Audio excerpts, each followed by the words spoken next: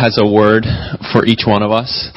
That God has a word for you. So as we start this sermon this morning, as we receive God's word, as we put ourselves into that place of receiving, why don't you just say, God has a word for me this morning. So let's just say it together. God has a word for me this morning. All right, let's say it again with conviction. All right. God has a word for me this morning. So as I was thinking about the message for this weekend for Vandalia campus last night and for this morning, I was thinking about the fact that we just spent the past weekend really soaked in this message about what it is to hear God's voice and then to speak His word to other people. So we call that the prophetic and prophetic ministry. We had this whole weekend of training and just being kind of steeped or soaked in what it is to hear God's voice and then to speak that out to other people. And I began to think this week, as I knew this message was coming up, I thought, in what context do we do that? And what does it look like for us to live a life where we're ministering to other people, whether that's in prophetic ministry or maybe it's some other type of ministry? What does it look like for us as a church to take this message of the prophetic ministry and prophetic training? What does it look like for us to take that message and to really have that be part of our church life? And I thought about this key scripture, and our key main verse for today is found in 1 Corinthians chapter 13 and verse 3. And we're going to read the passage to kind of get us to that verse. But that verse simply says, "So now faith, hope, and love abide. These three, but the greatest of these is love." And so this morning we're going to think about and meditate on faith, hope, and love, with the greatest of these being love. So why is it so important to think about faith, hope, and love, especially as we're coming out of a weekend where we've really heard a lot about prophetic ministry and using spiritual gifts? Well, these words that Paul has written in 1 Corinthians about faith, hope, and love abiding, and the greatest of these being love, these words come to us right in the middle of a passage of Scripture that talks all about spiritual gifts. So 1 Corinthians 12 and 1 Corinthians 14, the chapter before and the chapter after these words, are all about what it means for a church to properly use and exercise spiritual gifts. The church in Corinth was a mess. They were believers, but they were doing everything wrong. They weren't serving each other with love. They weren't looking out for each other. They were selfish. They were immature in their faith. They were basically messed up. And Paul has to write this letter of correction to tell them to shape up. And there's a few certain ways he tells them to really shape up if they're going to be a true reflection of Jesus Christ and bring Him glory. And one of the ways he tells them to shape up is when it comes to spiritual gifts. If you have a spiritual gift of prophecy, what's the right way to use that gift? If you have the spiritual gift of speaking in tongues, what's the right way to use that gift? And so on it goes. And so he frames all of this in the context of faith, hope, and love. And so let's read together these first few verses from 1 Corinthians chapter 13. And you might be familiar with these verses. We often hear these spoken or read out in weddings because it's talking about love, and it's appropriate to do that. But the very first context in which Paul wrote these words was really to a group of believers in a church. So these words are for a church, not just for a husband and wife, but these words are for a church as well. Paul writes in 1 Corinthians 13, "If I speak in the tongues of men and angels, but have not love, I am a noisy gong or a clanging cymbal. And if I have prophetic powers and understand all mysteries and all knowledge, and if I have all faith so as to remove mountains, but have not love, I am nothing. If I give away all I have, if I deliver up my body to be burned and have not love, I gain nothing. Love is patient and kind. Love does not envy or boast. It is not arrogant or rude. It does not insist on its own way. It is not irritable or resentful. It does not rejoice at wrongdoing, but rejoices with the truth. Love bears all things, believes all things, hopes all things, endures all things. Love never ends. As for prophecies, they will pass away. As for tongues, they will cease. As for knowledge, it will pass away. For we know in part, we prophesy in part. But when the perfect comes, the partial will pass away. When I was a child, I spoke like a child. I thought like a child. I reasoned like a child. When I became a man, I gave up childish ways. For now we see in a mirror dimly, but then face to face. Now I know in part, then I shall know fully, even as I have been fully known. So now faith, hope, and love abide, these three, but the greatest of these is love. So let's just soak in this passage for a moment. And what's Paul talking about here? There's a few things that really stand out from this passage.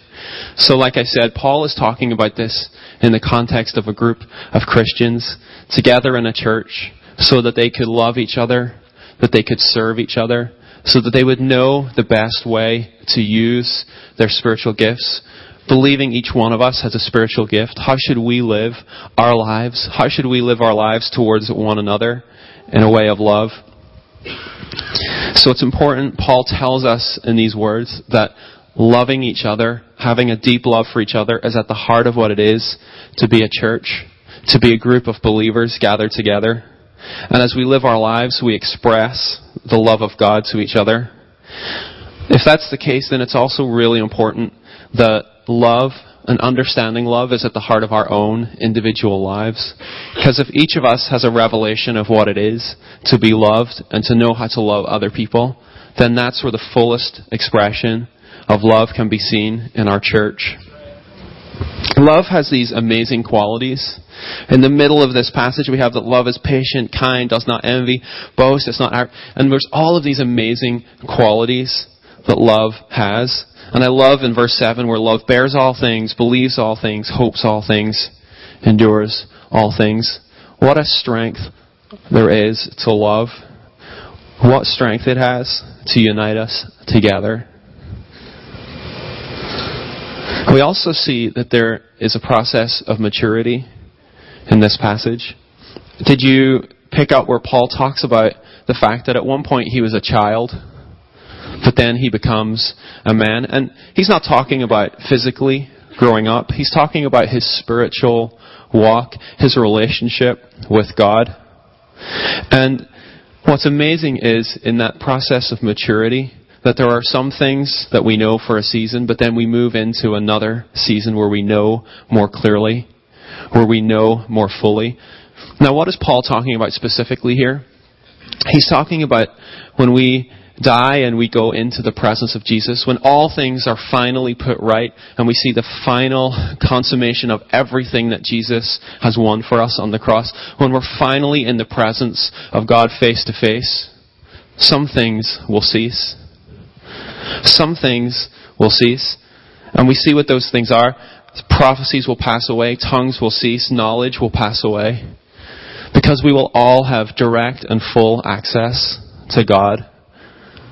We won't need each other to help understand and see God more clearly. But until that time, we need each other. We need each other to use our gifts in love to help us see God the Father and to glorify Christ together. So there are things that will pass away. Things that even in this life we're going to hold really dear. That relationship, that ability to be able to use our spiritual gifts. And those gifts may cease and pass away, but there are things that will endure forever. And Paul tells us what those things are. Faith, hope, and love will endure forever.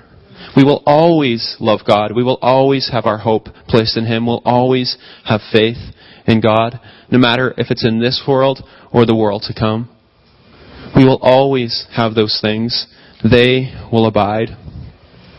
So let's look at faith, hope, and love a little bit more. And we're going to spend most of our time looking at love because it is the greatest of these three.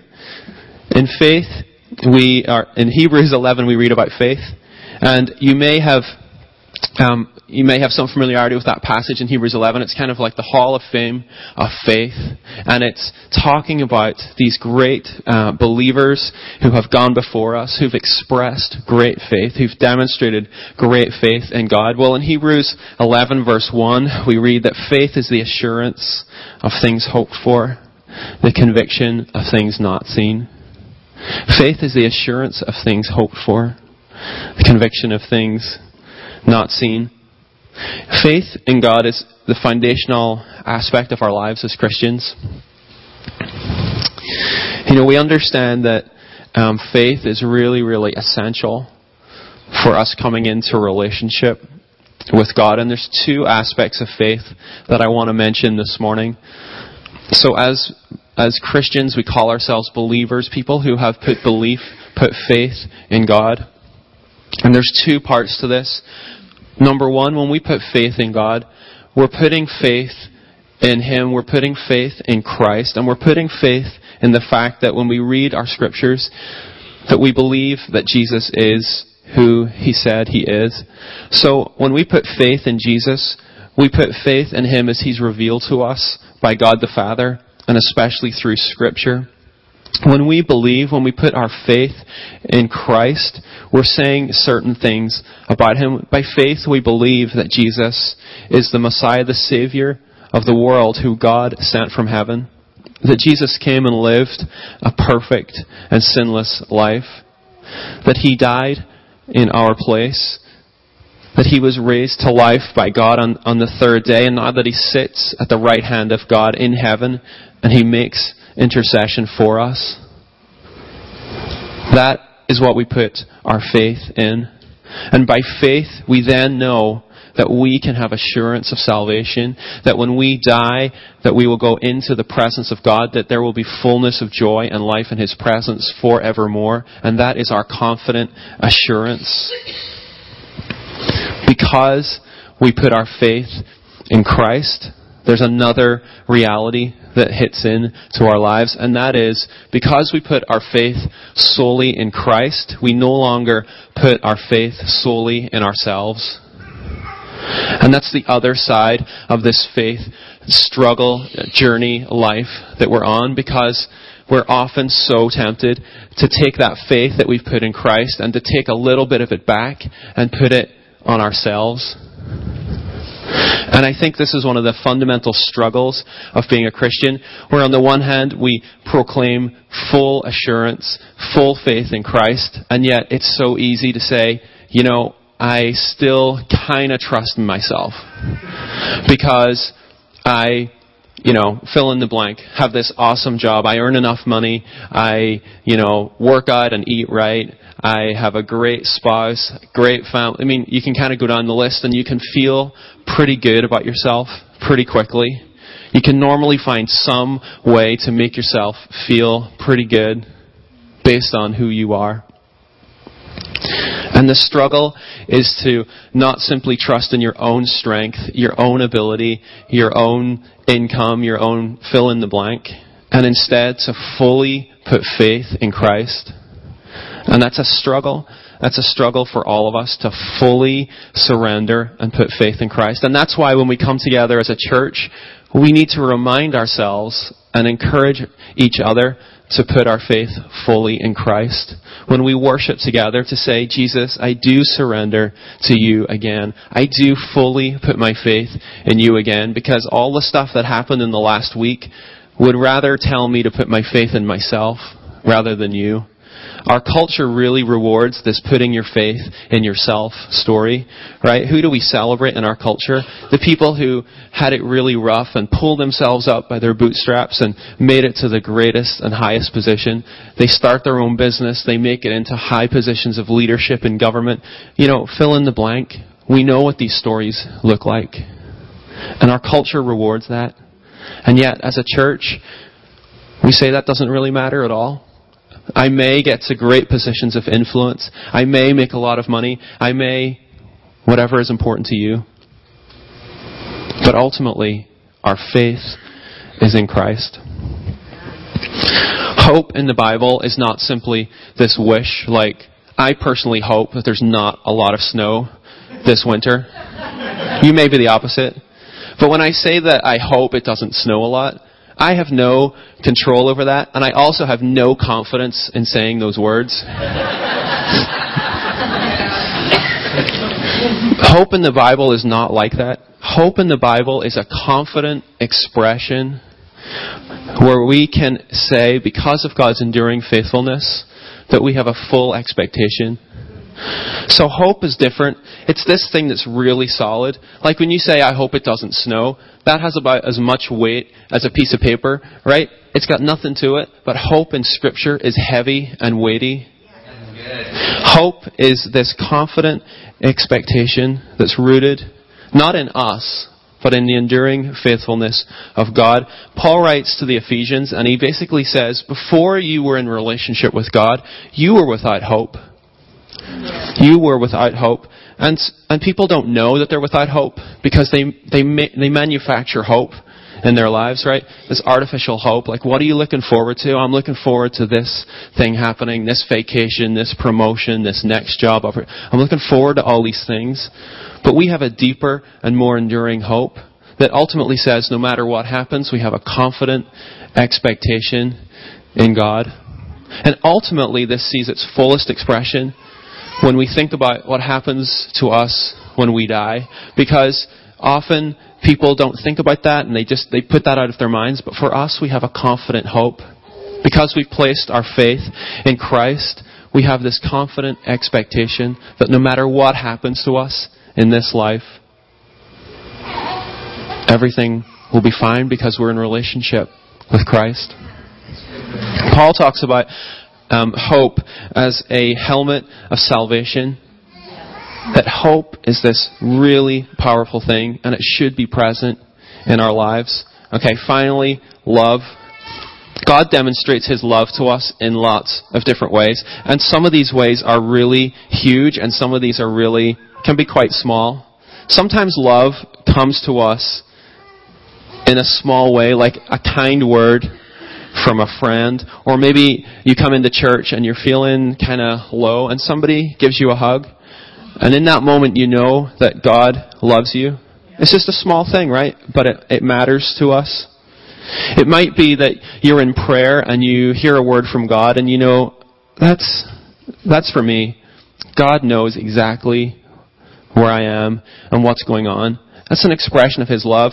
Sometimes you open up the Bible and you read a passage of Scripture and it's almost as if that passage was written just for you and you're the only person in history that God had in mind when He had those words written, right? It's so real. And those times we're in God's presence and we sense His love are so incredible. But sometimes life has a way of kind of eroding that love, that sense of knowing that God loves us.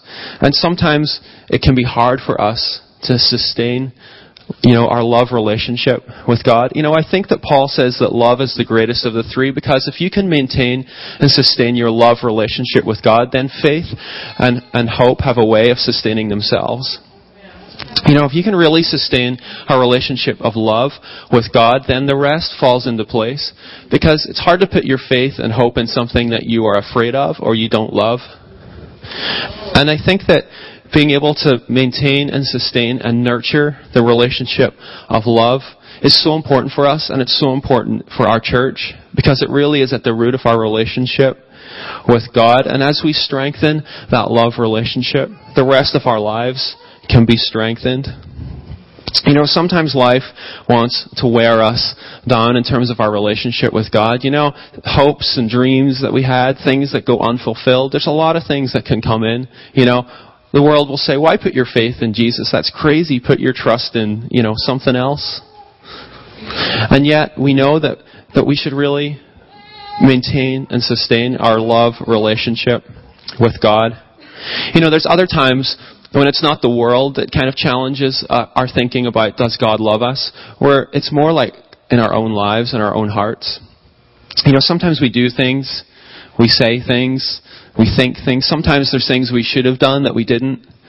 And we feel so ashamed, we feel so guilty, we feel like we want to keep God at a distance. Where in that moment it's like we don't even really feel that we deserve God's love. We don't necessarily want it in that moment. Where it feels more safe for us to sit by ourselves and for God's love to stay at a distance. And yet God is so incredibly loving that when we do cry out to Him, when we do call out to Him, He comes to us with love.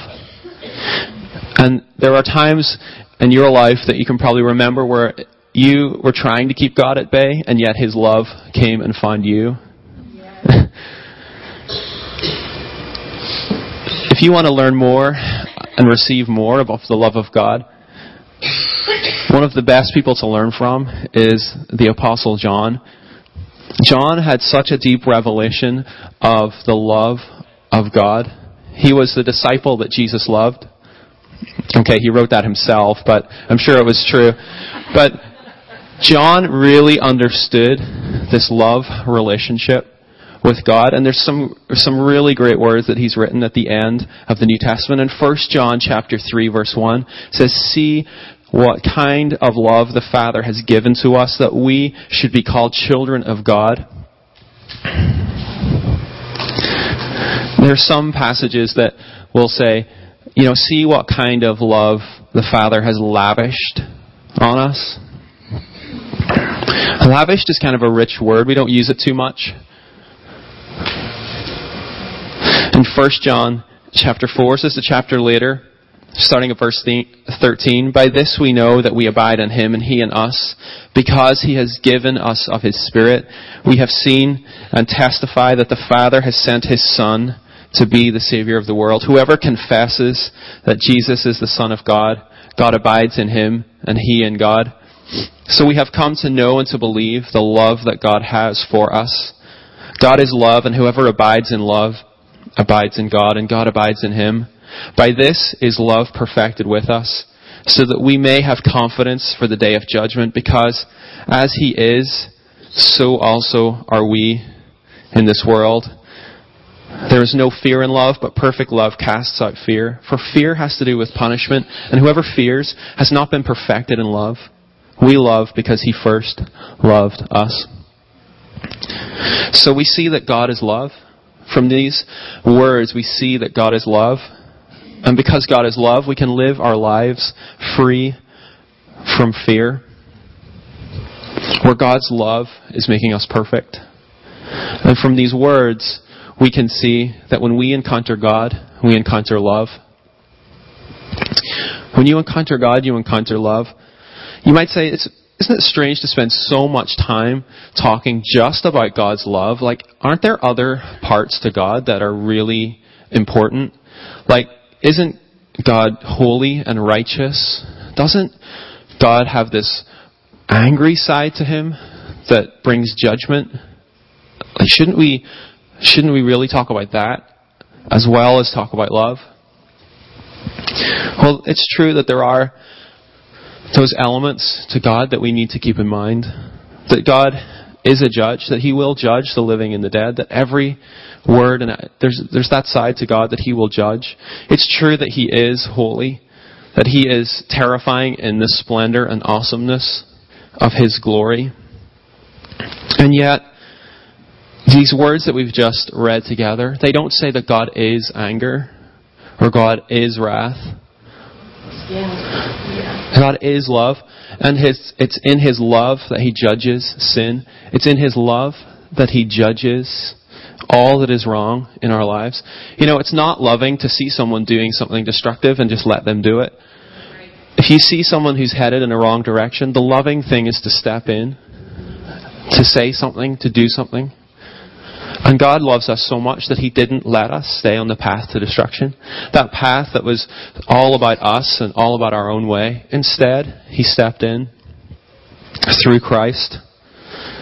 And so, though we keep in mind that God is a judge and that He especially will judge sin and evil, He is love. And God is going to finally and fully account for sin and death and hell.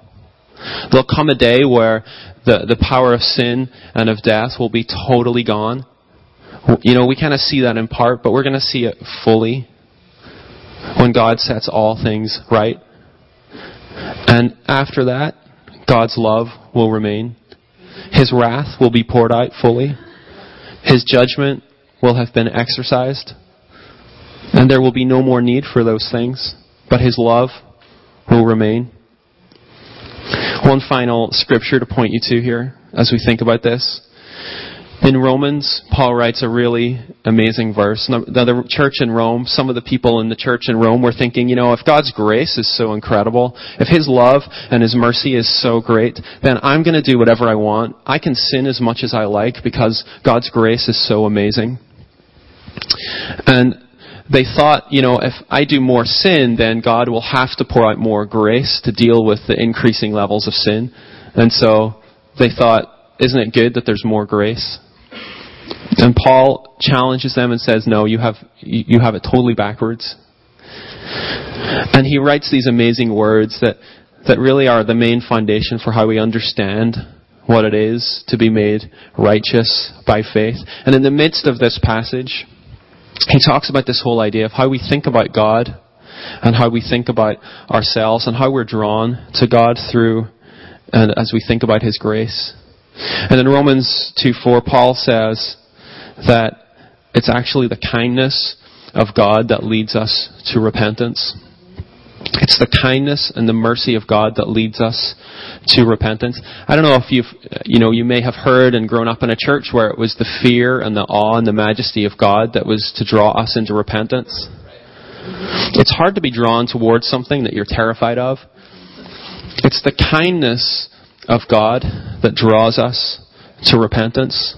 Now, there are times when His majesty can overwhelm us, and there is that side to Him. But Paul, when he's making the case of how are we drawn into relationship with God, chooses in this moment to highlight the kindness of God.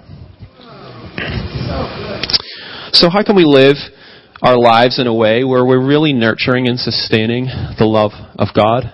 How can we do this, not just for ourselves, but for each other as a church? Because remember, this is all in the context of living in community as a church and understanding how faith, hope, and love work in our lives so that we can share it with other people. Well, I want to share 3 things with you that as I kind of head towards the finish line here in terms of how we can nurture and sustain love in our lives especially. The first one is to kind of borrow this way of thinking from the Old Testament. So there's this way of thinking in the Old Testament that really can be helpful to us. There was key points in the Old Testament story where things were going really terribly wrong, and things didn't seem to be happening according to what the people thought should be happening. Especially that God wasn't stepping in time. Or they were encouraged to, maybe through life circumstances, doubt the greatness and the love of God. So one of the key times is in Exodus. And so God in Genesis has given all these amazing promises to Abraham about how he'll have all these descendants and there'll be this nation that comes from him. And yet by the start of Exodus, like the first chapter and 2, all of these promises seem to be falling apart. And the people who have descended from Abraham's line are being crushed by the Egyptians and they're in slavery. They're not even in the land they're supposed to be. There's all of these promises are going wrong. And it looks as though everything is headed in the wrong direction. In that moment, they were not tempted to think that God was loving towards them. And yet, there's this trajectory of the first 2 chapters of Exodus where the only direction this story is headed is everything is going badly. And we get to the very bottom of the 2nd chapter of Exodus, and there's a couple of verses that turn the whole story of Exodus around. And those verses are that God remembered His promise to Abraham. The idea of remembering is huge in the Bible. When the times come in your life when you are discouraged, where you are not sure if God loves you, the idea of remembering is really important. And it's not like, oh, I need to remember to get the milk on the way home. It's not like that. Remembering is where you steep yourself in the reality of what God has said before. What He has done before, where you meditate on it and it becomes part of you turning your mindset around. There are so many times where God remembers His people.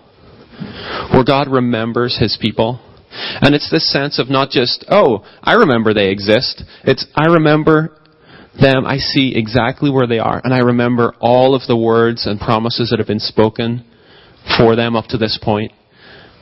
And I know that I'm faithful, and I'm going to step in.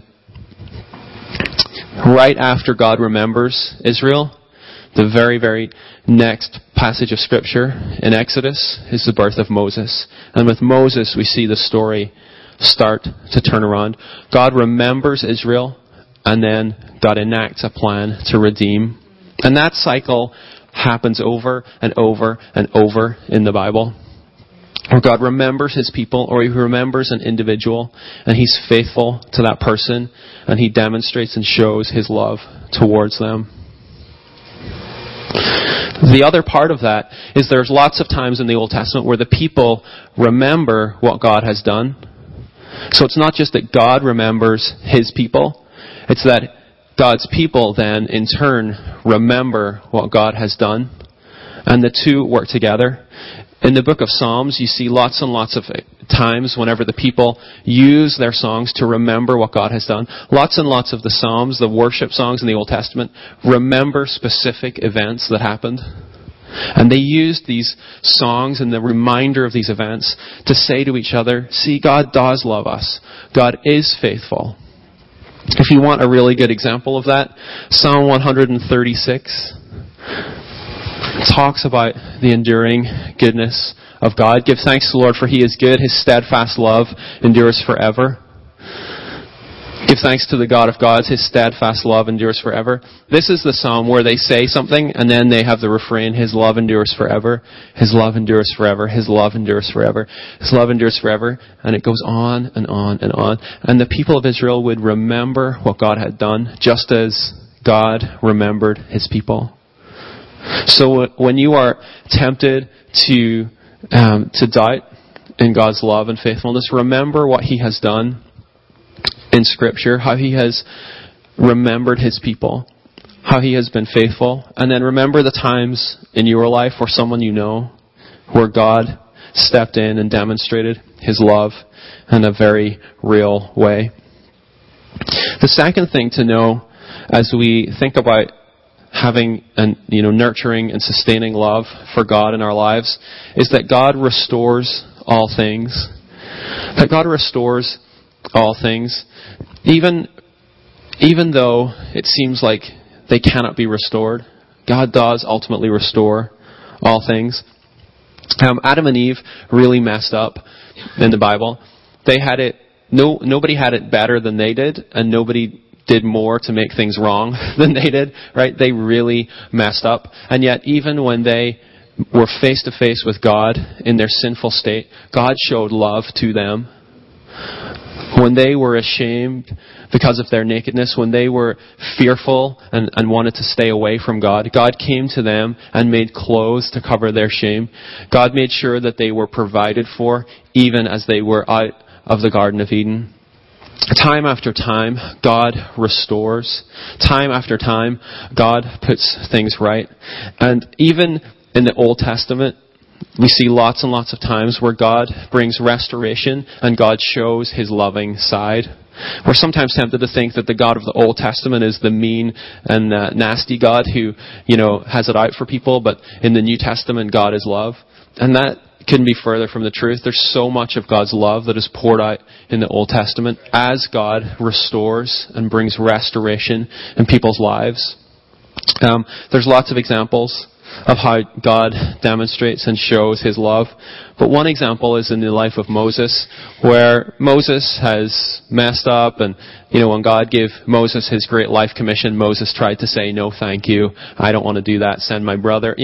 There's lots of things where Moses maybe wasn't the most stellar example, and yet God used Moses in an amazing way. And Moses' relationship with God was so close that Moses would see God face to face. His face would shine with the glory of God.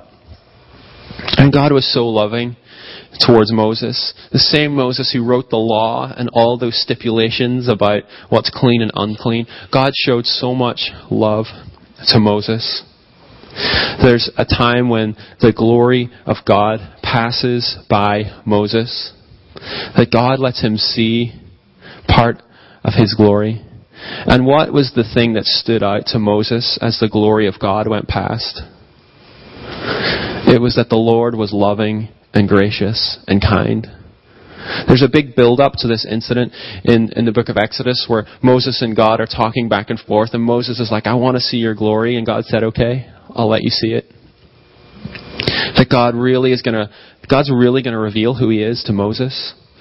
He's going to really, like this, it doesn't get any more personal than this, that God is really going to show, it's not going to be God hidden behind some kind of veil or God in imagery. This is really going to be it.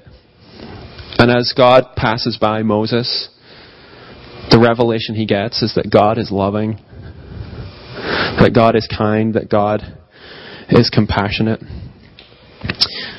In the New Testament, we see the example of Peter, where Peter denies Christ 3 times. Peter goes from, being the one who confesses. Peter's the one who gets it, right? That you are the Messiah, you are the Christ. And he goes from there to denying that he ever met Jesus. And yet we see that Jesus, because of his love, turns around and restores Peter. So God is the one who restores all things. So, number 1, to remember God, to celebrate what He has done, and to know that God remembers us. The second thing is to know that God restores all things. And that even though your circumstances don't seem to line up with that God is loving, and God is a God who restores. That we are in this new creation relationship with God. And finally,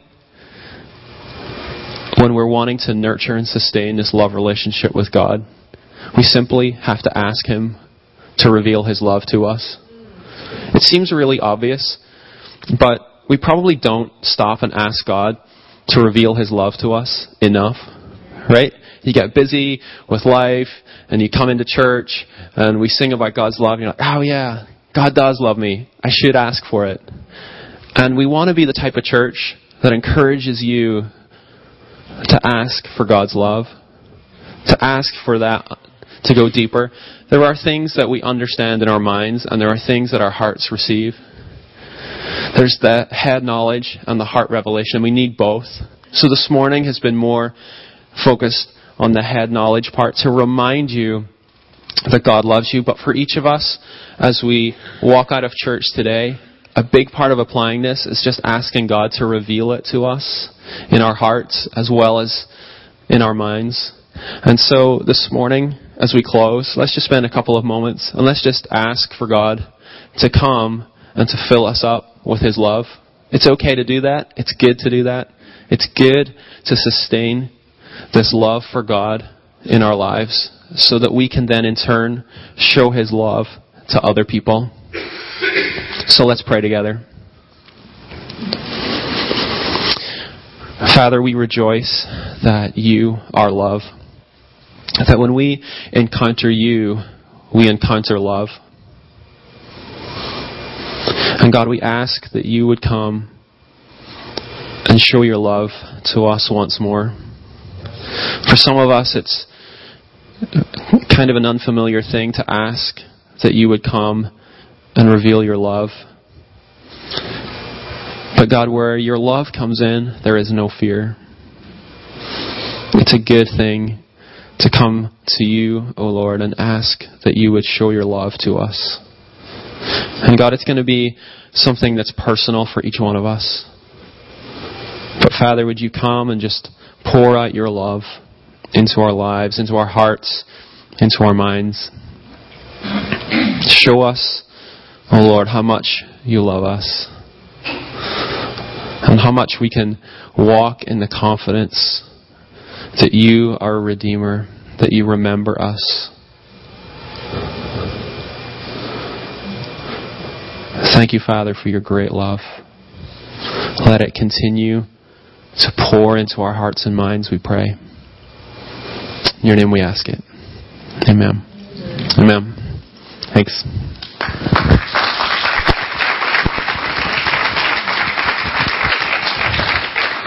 All right. How many people are feeling love this morning? Good. As Graham was sharing that, I thought of a word that